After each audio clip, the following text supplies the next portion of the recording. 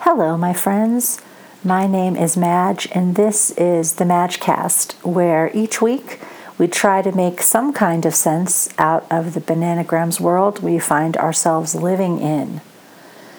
This week was International Women's Day, and I spent that day in Indiana on a business trip.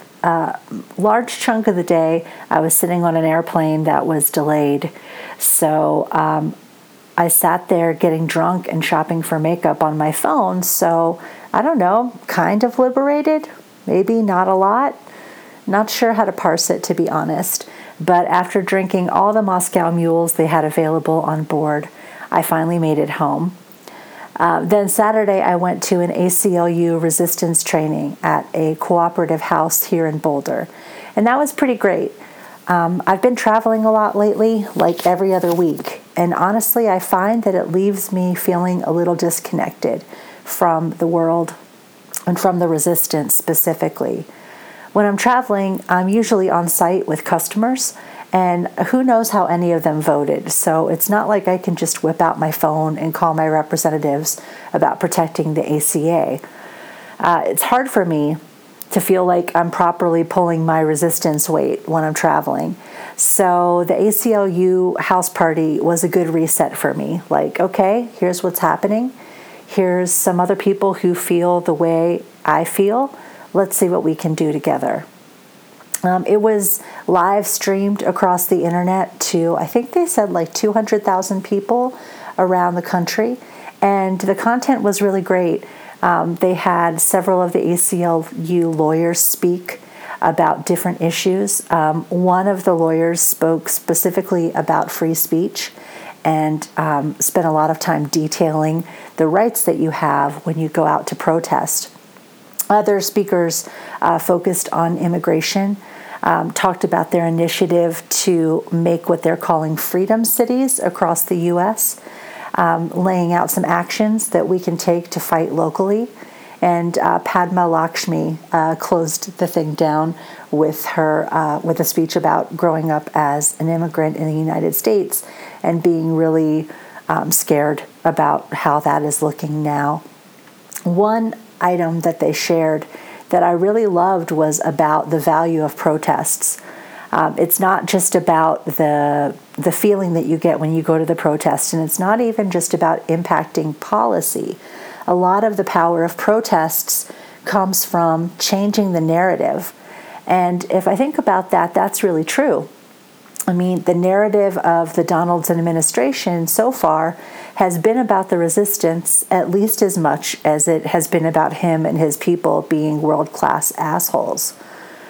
And it reminded me that we are all writing the narrative of what's happening in this world all the time, right now. I've said it on the podcast before, and I'm sure I'll say it again. What we do really matters, even if it doesn't always feel like it does. And so I'm really grateful to everyone who is standing up and linking arms to fight. Now, we all need to take a break now and then. Yesterday, I spent some quality time leafing through fancy design magazines at Barnes & Noble. And this morning I drank a lot of tea and read a frivolous memoir about a young woman in Paris, and went out for Indian food with my husband. But I feel like the biggest danger is for me, and personally, is the idea that I might slide back into the complacency that I had before the election. And I really don't want to do that. I really don't want any of us to do that. So, rest is good, self-care, taking a break, all good things. But complacency is a place that I cannot live again. And honestly, it feels like this has been going on for 40 years. I mean, the way I'm talking about it, it's like, like it's been going on forever. But this fuckhead has not even been president for 2 months yet. And that is a horrifying thought in some ways, right? Like, can we take 46 more months of this? Can I? But I do get some comfort out of realizing that we are all going to have the habit of participation in democracy quite well established by the time he's out of there. And hopefully we will never fall back into sitting on the sidelines and kvetching without taking action. So that was a great thing that the ACLU did yesterday. I will put a link up to it in the show notes if you want to watch it. It's a really great way to spend an hour if you are feeling a little depleted, a little disconnected, and you want to get back in the fight. Something else that I've been thinking about this week that I wanted to talk about with you is about the concept of hierarchy in our culture. And hierarchy structures so much, and some parts of it are visible and some parts of it are invisible. But it really determines how we structure our society, how we decide who has power and who doesn't, and even how we decide who we're going to listen to and who we're going to dismiss. Now, right now, in my view, our culture is built on a whole mess of made-up hierarchies. And these are the hierarchies that tell us things like white people are better than non-white people, men are smarter, more suited to power than women, that people with slim bodies are morally better than people with fat bodies, that cis straight people are natural and good, and everyone who is not cis and not straight is an abomination under the Lord, that people with money are in every way superior to people without it. And this is a huge one. The money one dictates so much else. But these hierarchies, they've been handed down to us throughout our history and our culture. And they overlap and interweave with each other. It's almost like they form this huge multidimensional organizational chart of humanity. And it's shaped like a pyramid with rich old white dudes at the top and everyone else falling into the structure somewhere below. But the crazy thing about this is every last one of these hierarchies is 100% arbitrary. It's completely made up. There is nothing real in them. And we see evidence with our own eyes every day that contradicts these hierarchies. We see super awesome non-white people, brilliant women, gorgeous fat people, perfectly normal folks who happen to be trans or queer, rich people who are dicks, and poor people who are super cool. So, the most recently developed part of our brain knows that these hierarchies we're raised with are not true. And yet there are other parts of our brains that are developed further back. And there's thousands of years of cultural history stuffed in there too. And those less developed parts of our brains and those many, many centuries of cultural history, they run the show a lot more than many of us would like to think. Now, I'm not trying to say that we should flatten everything out. I am not saying that hierarchies are bad, not at all. All I'm saying is that the hierarchies that we should value are the ones that are real, that can be observed empirically. Like if someone's really good with math and really fluent with it and someone else isn't. In that case, the person who doesn't know as much should try to listen to the one who does. Regardless of any of the made-up hierarchies, it's pretty easy to tell, oh, this person knows what they're talking about, or this person paints beautifully, or this person is super compassionate, or this person is really funny and insightful. You can tell that in the moment. You can see that. You can feel that. And that is what I call a real hierarchy. The greatest example I've seen of this recently is this guy named Chris Jackson, who played George Washington in the Broadway show Hamilton, which, yes, I continue to be obsessed with 18 months after seeing it. But when you see this man, Chris Jackson, there is a moral gravity to him that you can perceive. You can perceive it just by looking at him, just by hearing his voice, just by listening to what he says. You can tell that he's a leader. You can tell that people just by default want to listen to him. A lot of people have this kind of gravity. Barack and Michelle Obama, both of them have that going on too, right? A weight and a substance that makes you sit up and pay attention to what they're saying. And there are all kinds of real hierarchies like this that we can perceive for ourselves. And I think that it's good to recognize these kinds of hierarchies, right?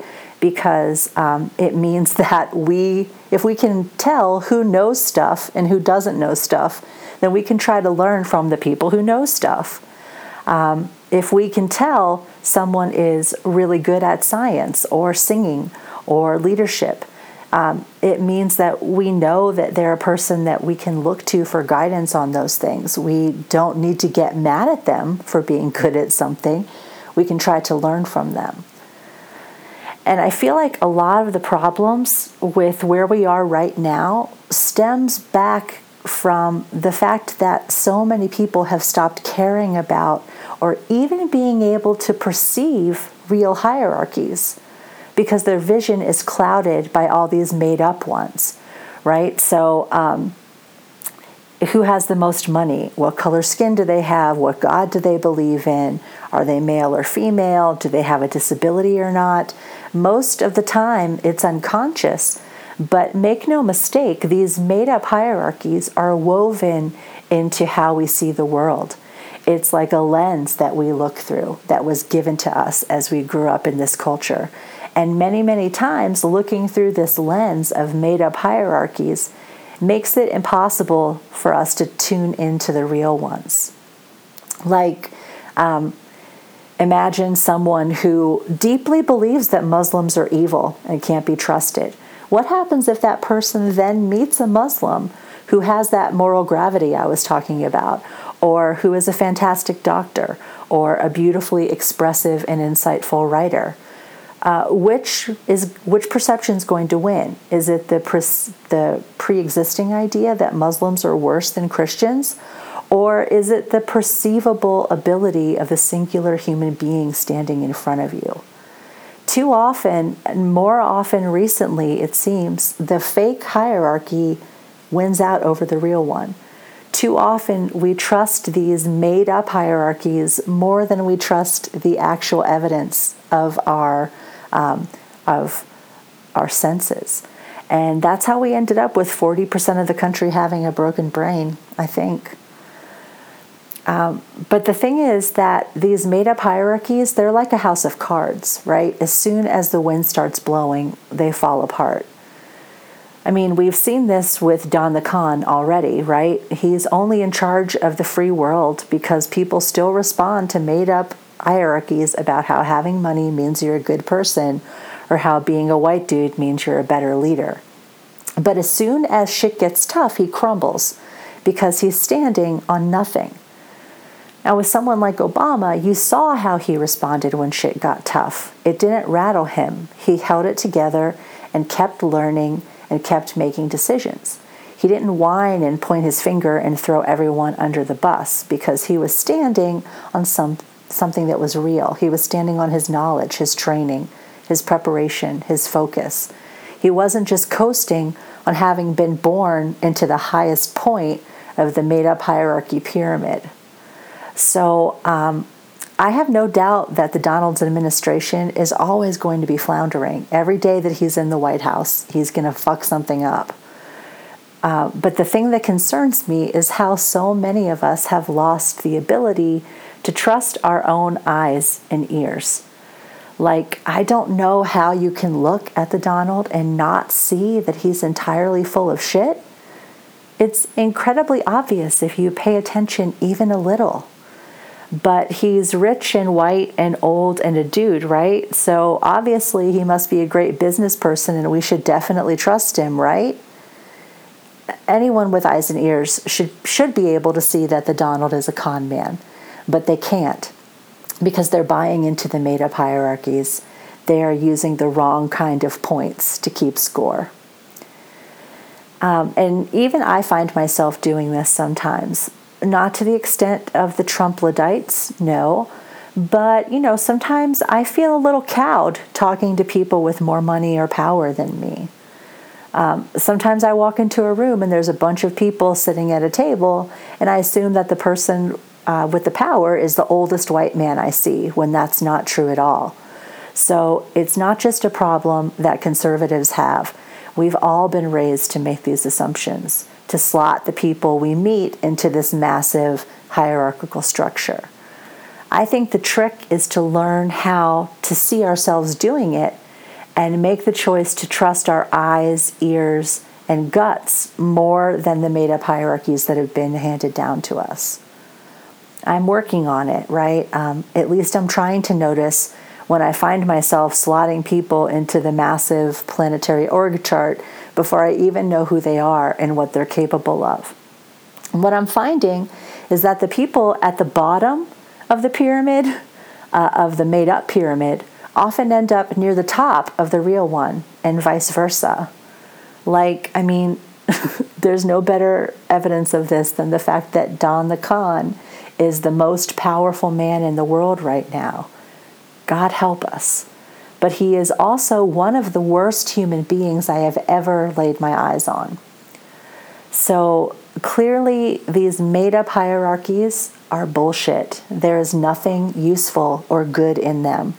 They only serve to give the weak-minded a simple-ass way to think about the world that doesn't hurt their brains too much. And we need to take them down. And I think the way we do this is by training ourselves to notice real abilities, real contributions, real aptitudes and skills and competencies. Otherwise, we're just going to end up continuing to live in upside-down land. And I don't want to do that anymore. I would like things to go back right side up, please. All right, so that's what I'm thinking about, hierarchies. Would love to hear your thoughts on it too.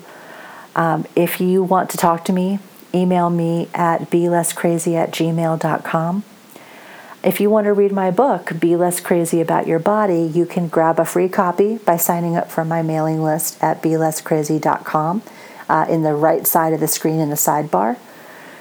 You can subscribe to this podcast on iTunes and leave a review there too if you want. And as always, I thank you for listening and for sharing your thoughts and sharing the podcast with whoever you think it might be useful for. I hope you are well. I hope you are building a good, sustainable resistance practice. And I hope you are taking care of your beautiful self too. Stay strong, my loves.